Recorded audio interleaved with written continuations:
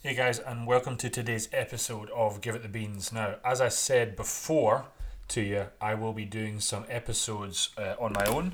So, this is one where there'll be no guest. It is just going to be me rambling about my thoughts, my own current thoughts on programming and how I go about programming for clients.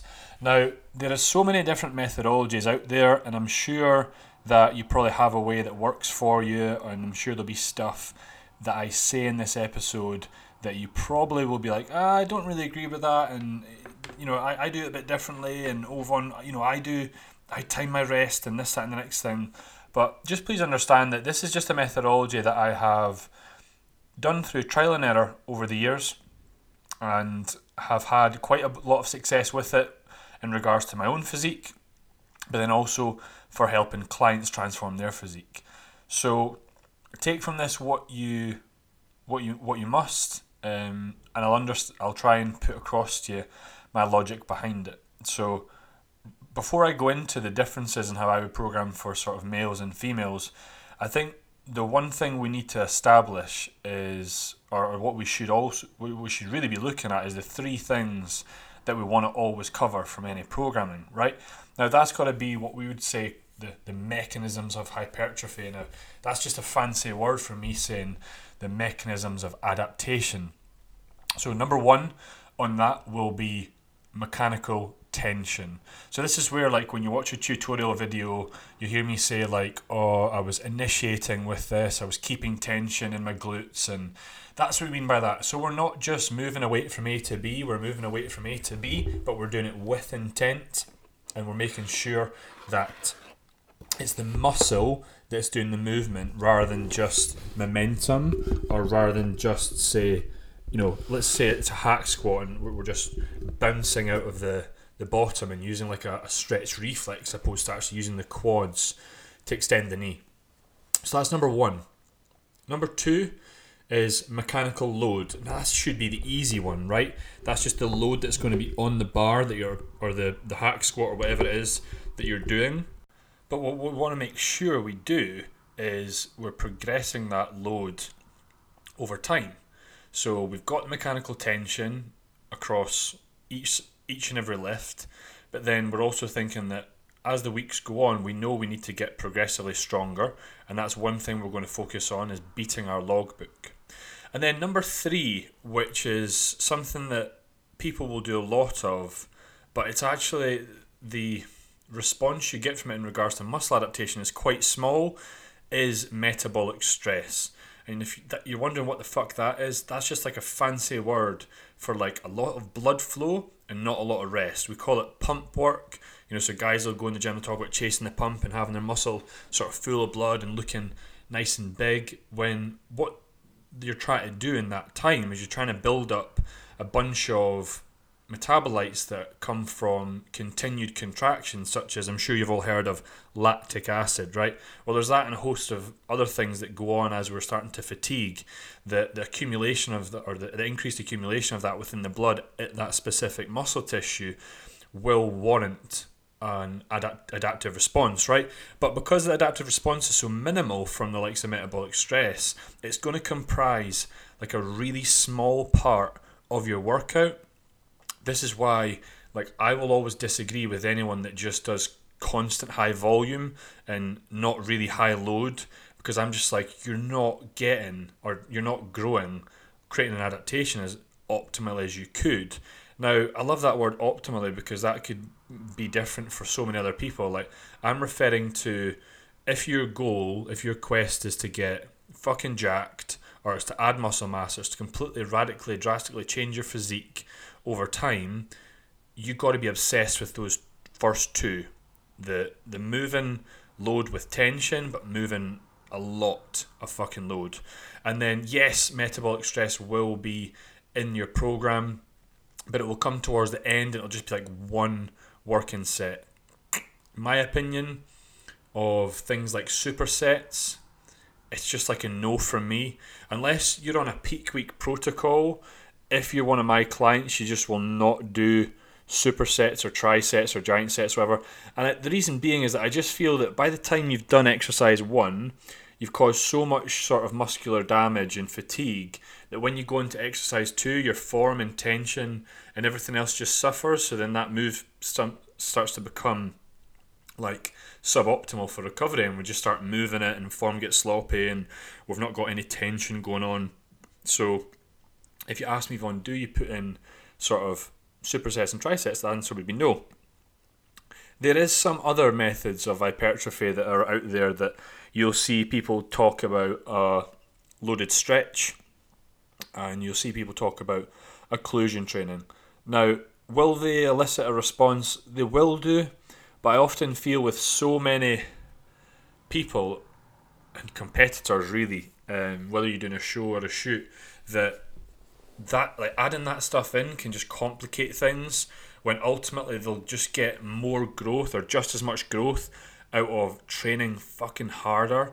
And I don't mean to be disrespectful when I say that, and I say this to all my clients at the very start. On the initial consult call, I said, listen, there will be plenty times over the next, course of the journey, well, I will just reply to your video saying, you're not training hard enough, get more weight on the bar, and that might be a PB, right? They might send me a video and hey, it's a PB, but then I look and they've still left 2 reps in the tank, and I'm just like, that's not how we train. I'm like, if we want to saturate or get a saturated response in regards to muscle protein synthesis, and by that I just mean building muscle, we want to break down as much as we can.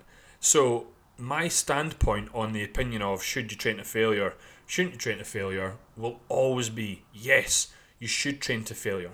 But the thing is, not a lot of people will ever go there. Why? Because it's not that enjoyable.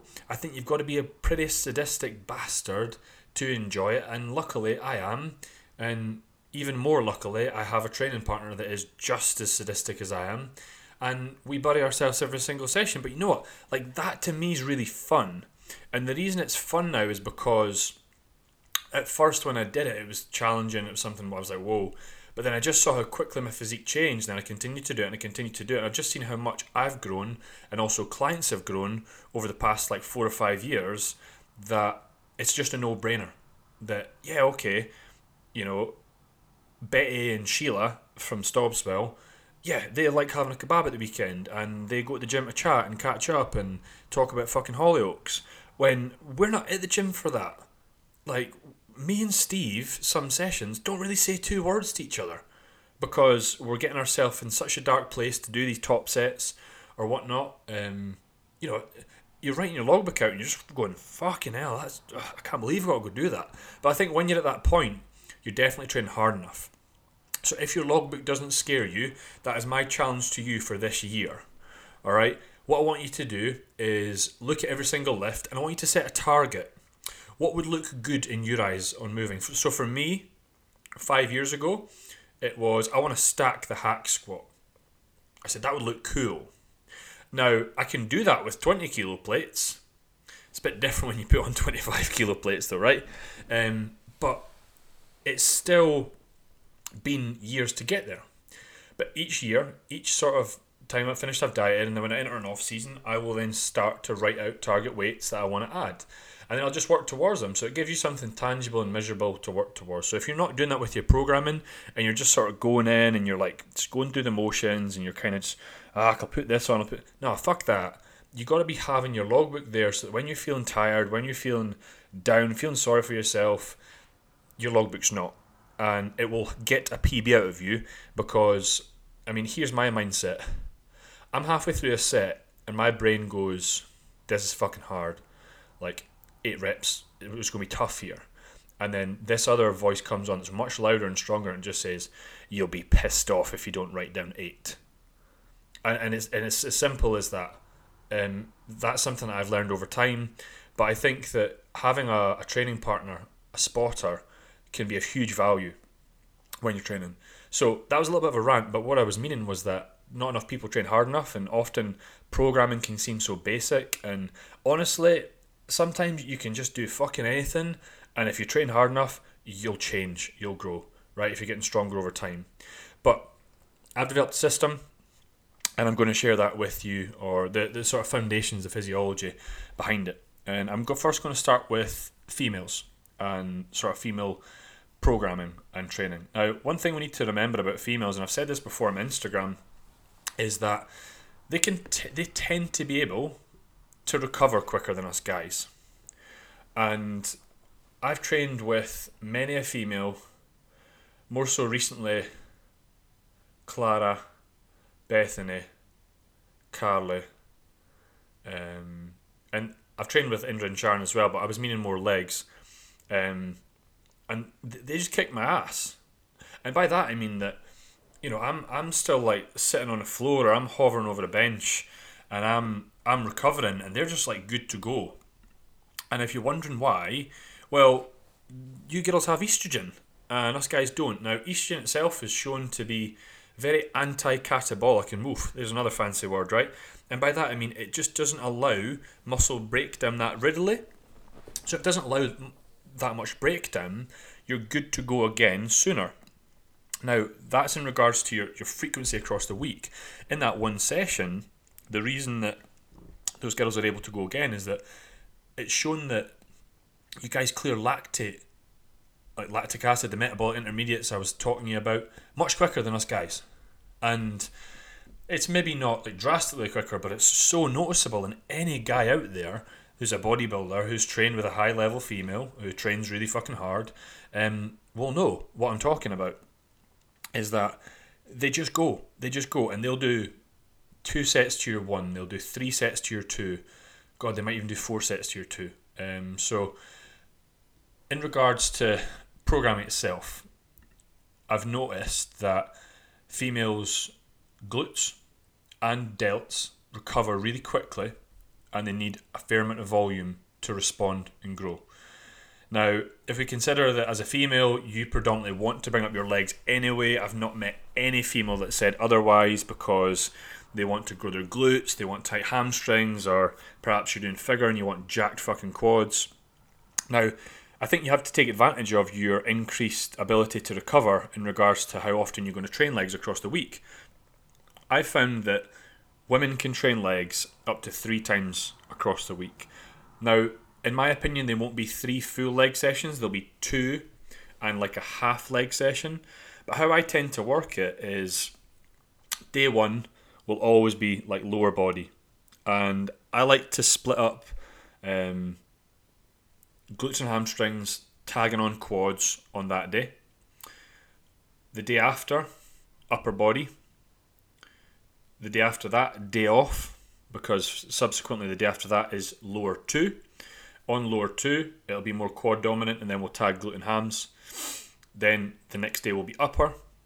Then the next day would be like a combination of an upper / lower. Now, on that 5th day, in regards to what you train, and whether it's glutes and hamstrings or quads, totally person dependent, right? Totally depends on what you're trying to bring up. For the most part, if you're a female, it's likely that your glutes are lagging. Not really many females that glutes are strong and powerful, or their glutes overpower their quads. If you are a female and that is the case, let me know. Like, prove me wrong. I've just not met many that are, unless they are like really, really far down the line in regards to bodybuilding.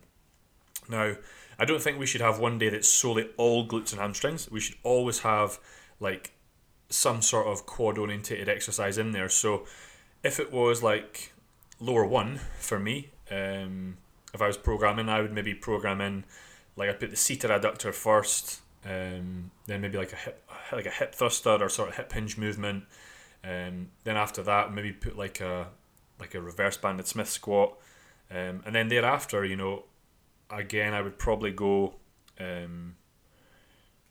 maybe like a V squat, reverse V squat, and then you could put in the like of a leg extension or a hack squat, like a Widowmaker set, and then I would end with, you know, something like a banded wide sumo stance leg press, and I'd put in like a metabolic set, 20-25 reps, rest pause, that shit.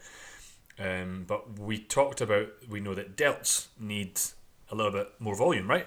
So what I'll do, and clients who are listening will know, is I'll often put in lateral delts at the end of a leg workout for females on that lower 1. Now, coming into sort of upper 1 the next day, if we discuss what we're going to train upper body, right? Everything absolutely fucking everything. However, as a female, do we need to be spending time doing like 4, 5, 6, 7, 8 sets of chest? Absolutely fucking not. If you're a bikini girl, are they looking for a well-developed chest? No. Okay. When we get up to figure, are they looking for perhaps a little bit more muscularity in the upper chest? Yes, they are. Right. Okay. So that means that the programming, if you're a figure girl and bikini girl, for your upper days might be a little bit different. But we're still going to probably prioritise quite a lot of delt volume. We're going to make sure that we're hitting our back and probably going to tag on some arms as well. As a bikini girl, are you going to work biceps? Probably not. If you are, it's going to be one exercise across the week. Now, if we went on to the likes of, we've had the day off, and then we're going to lower two. Lower two, that's when I'll tend to, again, it's more of a quad focused day, but I love starting off that day with like a hip hinge movement. And we've had the seated adductor first in lower one. So I'd love like an RDL or like a rack pull here. If you were brave, Dorians would fit. Before then moving on to like a leg extension. The reason I'd put like the RDL first is that just with how much like muscle damage you'll elicit and how much it's going to just require you to put everything into it, it's just going to be superior for posterior chain development. So we put like an RDL in there or a rack pull. Yeah, it's a hip hinge movement, but we're also getting the benefit of we're hitting our back as well. So we're getting a benefit of both there. And then you'd always put in the leg extension first because your ability to get the quad short as the session goes on will diminish. So you put that in before you do the likes of your pendulum squat or your V squat or your hack squat, whatever it is. So you'd have a couple of quad loading movements. Maybe you have another sort of glute and hamstring movement like the prone curl or something like that. And then the leg extension. And maybe a bit of calves. You could have put the seated adductor in there when I said prone curl instead. Again, it really is person dependent. This is all just like a generic guideline. It's not me saying this is what you need to do and this is what you should do. This is just me saying, like, off the top of my head, this is how I program and this is some of the systems that you can implement. So if we've had sort of like day one, we've hit lower, we've done delts. Day two, we've hit delts. We've had a day off and then lower two. I would probably like not put in any delts there because you've got upper the next day, which again could be quite delt orientated, but I'd kind of probably split it so you've got the upper one, which is quite delt orientated with, a little bit less back volume, and then your upper two, I'd put more back volume in there than less delt volume, and again maybe a little bit of arms as well, depending on if you're you're doing bikini, you're doing figure or whatever. And incorporated in that, you could still do metabolic work, like I said, with lower one. Similar sort of setup. Always put your metabolic work at the very end of a workout. Never put it first thing, because you'll just elicit some fatigue that'll take away from loading sets anyway. And then the next day thereafter, you'd kind of go straight into your upper lower combo day. And again, this depends, right, what you're trying to bring up. I've had some girls I've put in there. I've put in the hack squat, the leg extension. I've had some girls I've just put in like a reverse V squat and a sumo stance leg press. I've had some girls where I've put in a quad loading movement and a glute and hamstring loading movement. And then again, just a combination of, delts, back, arms, like depending upon what's lagging and what needs brought up, right? If you were to think about total working sets across the week, this is what I challenge you to do as well. Do you know how many sets you do for a certain muscle group across the week? Your answer is probably no. And if it's no, how would you then know what to adapt if you are not growing? This is why having a program in place of, okay, right, I do this many working sets, I eat, and on top of that, I eat this many calories, this many steps, blah, blah, blah. And if a body part's not responding, you say, right, is it intensity? No, I'm training fucking hard. Is it execution? No, execution's cool. Right, how's our recovery? Recovery's pretty poor, actually. Okay, are we maybe above our maximum recoverable volume? Do we have to pull volume down? Or, how's recovery? Oh, recovery's fine. Like, recovery's no bother, don't get DOMs. Right, maybe we need to do a bit more to get that muscle group to respond. So what I would always say is that as you're like doing your check-in photos, looking through the quarter turns, look and see. Compare back. Is the lateral delt head getting bigger? Yeah, cool, keep going. Is it not? No, right, cool, there's got to be a change. And then that will often dictate when, like, a program change will come. Now, often a program change can usually come from if we are stalling, right? So you've got your program set out, you know how many sets you're doing across the week, and let's say you get a certain move and you're 3 weeks into that move and it's just not progressing. Well, we can't have any emotional attachment to that lift, right? It's got to come out. We've got to swap it for like, or we've got to play about with the tempo. We've got to play about with the top set rep range, or the back off set rep range, and approach it like a new lift. Whereas if you're training in the likes of a pure gym like I do, you're going to favour the latter option. You're going to make sure you put in like a pause, or you put in like a higher rep range, because you just lack of equipment. You won't have as much equipment as someone who maybe trains at Extreme Gym in Glasgow will, or like a bodybuilding type gym. So you've got to be smart with it. Now, females, in regards to your leg volume, I think that you're going to get easily between 25 to 30 working sets across the week that you'll recover from, that you'll progress, and you should be able to get stronger week in, week out across the board. If you have noticed, and by that I mean working sets to the absolute fucking death, right? Out of those 25 or 30 working sets, maybe only 2 or 3, max 4 of them are metabolic sets. The rest are like between a 6 to 8, you could even argue a 6 to 12 rep range, where we're getting brutally fucking strong across a period of time. When it comes to like lateral delt volume, again, like have a look. How much of your shoulder workout is programmed towards the lateral delts? You'll probably be doing 3 sets of lateral raises, one workout. Some of my bikini girls, even like figure girls, like they're doing like 14 to 16 sets across the week, solely lateral delt volume, not including anterior head. By that I mean we've got a head on the tricep at the front of the body, in the middle of the body, and then one at the rear. I'm talking about the one in the sort of middle, or laterally on the body. So have a look, could you bump that up, and then could you pull back your anterior volume? Because if you're doing so much pressing, or let's say you're doing a fair bit of chest work at the moment as well, you're hitting that anterior head, and you're not doing anything to the lateral. What's the one thing I look for in bikini? Cap on the delt. In figure, cap on the delt. Right, pretty much every class across the board, this guys or girls wants a cap on the delt. So that is females. Any questions about females? If you're unsure of anything I've said there, and you want to know a bit more, for example, how to program your back, or how that should look, just drop me a DM, message me.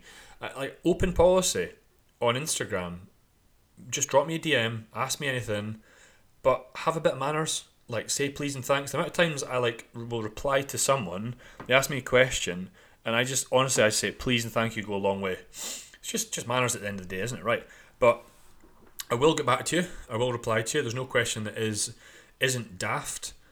There's only simply, if you don't know how, then or why, then it seems difficult, it seems challenging. But when you know, it'll then become easier. You'll get a bit more clarity on it.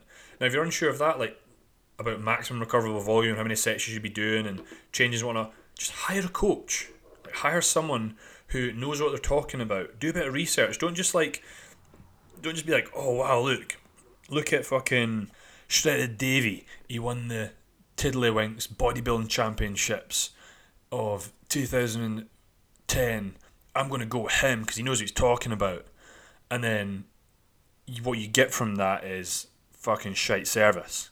Like, just pick someone on Instagram, do a bit of research, find out who their clients are, see what their website's about, see their content, drop them a message, ask to speak to them on a consult call. When you come on the consult call, have a list of questions, how things will work, dates, programs, timeframes, etc., etc. Any good coach on a consult call should be asking you those sort of questions anyway. But moreover, that was just a quick plug to say, please do your research when hiring a coach. Make sure you go with someone that's a good fit, not just based on someone that has a lot of followers and has a six-pack. Particularly if they're from like the old school, they'll probably be stuck in their ways and not be willing to take on anything the new school quote-unquote bodybuilding says. Now, if we speak about training for guys, and this is where it'll get a bit different, right? Because, well, as guys, we do want to have quite a big upper chest. Usually, the most of us, we want a big upper chest. Yeah, we want big ass shoulders. We want a thick back. We want a wide back. We want massive legs. We just want big everything, right? So our program's got to reflect that. So lower body is quite simple. It follows the same pattern as females, but instead of 3 days a week, it's just 2. I think, guys, honestly, maximum you'll get away with is 20 working sets across the week. Absolute max. More than likely 18. If you're doing 20, some of those might be calves, realistically. But there's just no way with the loads that you shift and the muscle damage that you elicit. I just don't know any guy, bodybuilder, that can train any more than twice a week and progress and get stronger and not get injured is the main thing. Of course, powerlifters and that might do, but they're not working the muscular system. They're working the neuromuscular system, nerve innervation. So that's completely different. So they can get away with doing snatches and clean and jerks and overhead squats every other day.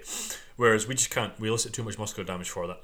So programming wise, you'd still follow depending upon like a glute and hamstring day tagging on quads and a quad day tagging on glutes and hams. That's how I work it. Again, it totally depends. You might get some, like take Josh Malley for example. He said for like 2 years all he trained was like glutes and hamstrings twice a week because his quads were so overpowering. Okay, not everyone is 150 kilos and will have to do that. But if you're just like an average guy that just wants to get a bit bigger, it's more than likely that you're lacking in both not only quad but also glute and hamstring tissue as well. So you're going to split it up that sort of way. I'd still follow the whole like starting with like the seated adductor and like glute and hamstring day. Even a quad day you can get away with that, but we've talked about the hip hinge as well as an option, and making sure always like you've got leg extension before the likes of like a quad loading movement like the hack squat. Now guys, you're going to train push, right? You're going to be training a lot of chest. However, could you tag on pull? Yeah, you could. Do I? No, I don't. Do I get clients to? Yeah, some of them, because some have a shit back. So I'll kind of go with guys. I'll go day 1 lower, day 2 is push. Right, so then maybe we'll work, again, thinking about the lateral head that we want brought up. Let's put that first, yeah? Let's put our cuffed raises, our dumbbell lateral raises, our cable raises first. And then thereafter we'll put in our sort of whatever chest movement is. Now, this depends whether you put a chest movement first, or a shoulder movement. Depends on what's lagging, right? It depends on what needs brought up. Usually, guys will be pretty poor developed in like what we call the clavicular region, which is that quote unquote upper chest, and the only way to sort of work that is determined upon how steep of an angle your sternum has. It's why you see me pressed from like a 40 and 50 degree angle. But what you'll see a lot of guys do is they put a bench up that high, and then as the bar comes down, they push their abdominals out, their diaphragm, they flatten their sternum, and they recruit fuck all of those upper fibers. So when you are doing like a 40 or 50 degree press, guys, please keep your sternum nice and steep, hold your diaphragm in, hold your abs in, and lock your lower back into the pad. Now, after that chest movement, then you can put in your say delt movement back to a chest, then back to a lateral delt. Maybe then you put in some cuffed work, and then with the cuffed work you put in some metabolic work, and then you're on to like your tricep loading movements. So that's an example of a push day. Thereafter, I would have a pull day. So you've kind of went lower, push, pull, which with pull, I don't tend to put in like a deadlift, anything or like that on a pull day. Well, that's actually maybe a load of shite. I actually do. I kind of like for guys putting an RDL or a rack pull in here, the second loading movement. And again, just the benefit we're going to get out of kind of, you could say that that's tagging on the glutes and hamstrings, and we're getting benefit on the back, but arguably you could say that's the opposite way as well. So you should be fairly enough recovered from day 1 to be able to do just two sets of RDLs on that pull day. Now, do I personally do that? No, because I'm training for back width and a lot of my exercises are width exercises on my pull day because I want to be a classic bodybuilder. But for guys that want a bit more density, I think that putting an RDL on your pull day or like a hip pen, like a rack pull, Dorian, something like that would work really, really well. And then again, you just have to, the exercise order selection will be dependent upon, are you lacking density or are you lacking width? And females, this kind of goes hand in hand for you as well.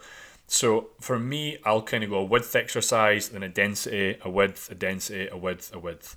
And by width, I mean lots of pull down variations, whether that's a lat pull down with a drawbar, a D-ring handle, a straight arm pull down. And then by density, I mean something that is locking your scapula in place, that is just making sure that you have so much tension going through scapular retraction. That's your density moves.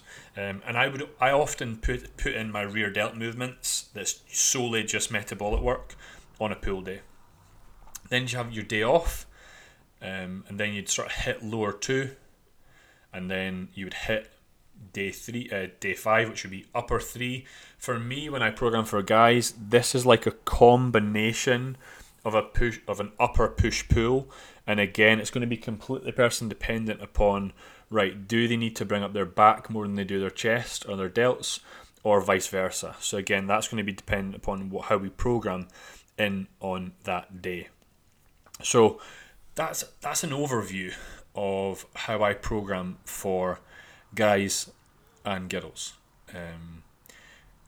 I didn't mention sort of rest periods in any of that, specifically because if you followed me for a long time, then you'll know I take a lot of rest, right? And if you haven't followed me, I'll probably take between sets at least 3 minutes. If I'm training, that's upper body. If I'm training legs, arguably at least 5 minutes. Honestly, I don't time it because I only go when I feel absolutely ready. I'm fortunate enough that I work from home, that when I'm at the gym, I'm there for a couple hours and I don't have to rush to get back, because I try and get a lot of my check-ins done first thing in the morning. So I only go when I know my breath's back and I'm mentally prepared and mentally in the set, and I've put myself in like a dark place where I know I'm a bit of a nasty bastard and I'm going to get that set. So if you are, and I see this with a couple of clients recently, like they send me a video where I think they're doing a drop set or a superset, and they say, oh no, that was my 2 sets, and I go, you took 30 seconds in between.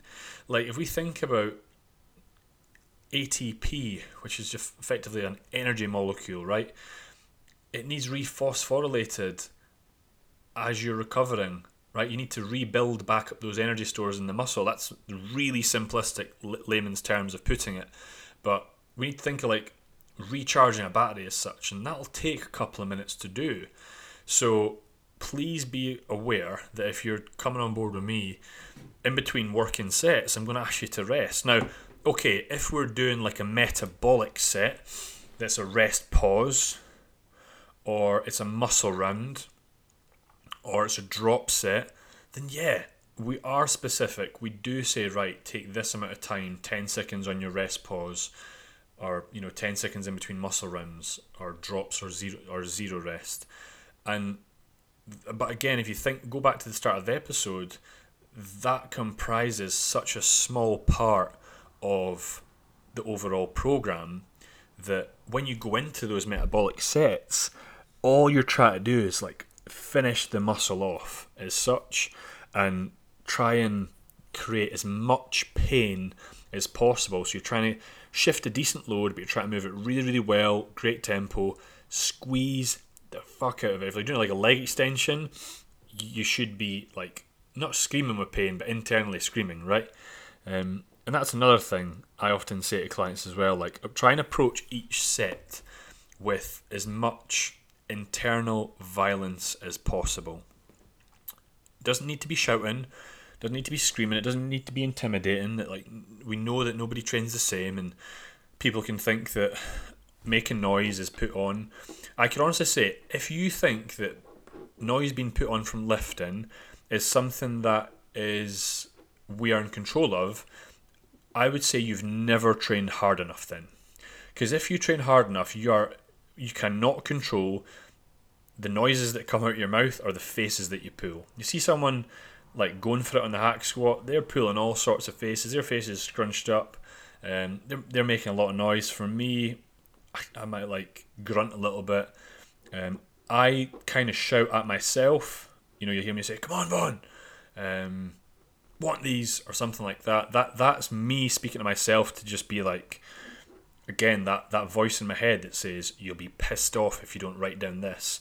But sometimes I need to give myself a little bit of a bump, a little bit of motivation for that. So this was just more of a shorter episode today, but I hope that it helps you. I hope it gives you a bit of an insight into how I program and the systems that I have. By all means, these will be slightly different, probably completely different from a lot of coaches out there. And there'll be coaches out there that run different systems that are very successful, whose clients change just as much as mine do. Perhaps they do even more, right? The difference is just understanding that everyone is individual, and how we all grow, how we all respond to certain exercises, certain volumes, certain frequencies, certain moves is different. And the reason I say it's different, and the reason I say it depends so much, is that I'm just not willing to lie to people. I will never say, "Hey, come and buy my 90-day chest builder. Come and buy my 60-day booty builder," because that is just simply a program that is there to be bought for money. That's not taken into consideration that someone's buying that. We don't know how they're applying themselves. They don't know where their food's at, where their stress is at, where their recovery is at, how they actually train, and we're just trying to make a quick buck. So it's why I'll probably never really sell generic programs. Will I offer like free downloads and stuff like that when a new website launches? Yeah. Why? Because I just hope it gives you a little bit of structure and adds a bit of value to your journey. But what I'd hope is that if it does, and you're still like, you've downloaded it and you just went, "What the fuck is all this?" Hope that you reach out to one of us. Whether it's myself or at the time it's Clara or Ali. Please don't be afraid to ask us stuff. The one thing that we want to make sure separates us from the rest is that we actually care. And that's why we do the long days, the long hours. It's why we will always message back within reason on the same day. I say to clients, I get up at 5 a.m, I go to bed at 7. Message me within those hours, you get a reply. If you message me at 7:01, boom, phone is down, Netflix is on, and it is Vaughn time, or Vaughn and Rona time, I should say. Time to chill. So I hope you're all well. I hope this episode, provided you massive value in your own programming, give you some tips. If you're unsure what some of the things I've said, like what a Widowmaker set is, muscle rounds, drop sets, metabolic sets, then just message me. Just reach out, drop me a WhatsApp, drop me an Instagram. My number's on Instagram, I think. So drop me a WhatsApp, drop me an email, whatever is how you want to reach out. We can jump on Skype, we can jump on Zoom. I can give you a voice note back and forth, and we can sort of kind of get to the bottom of any sort of problems that you have. So wherever you are, whatever you do, give it the beans.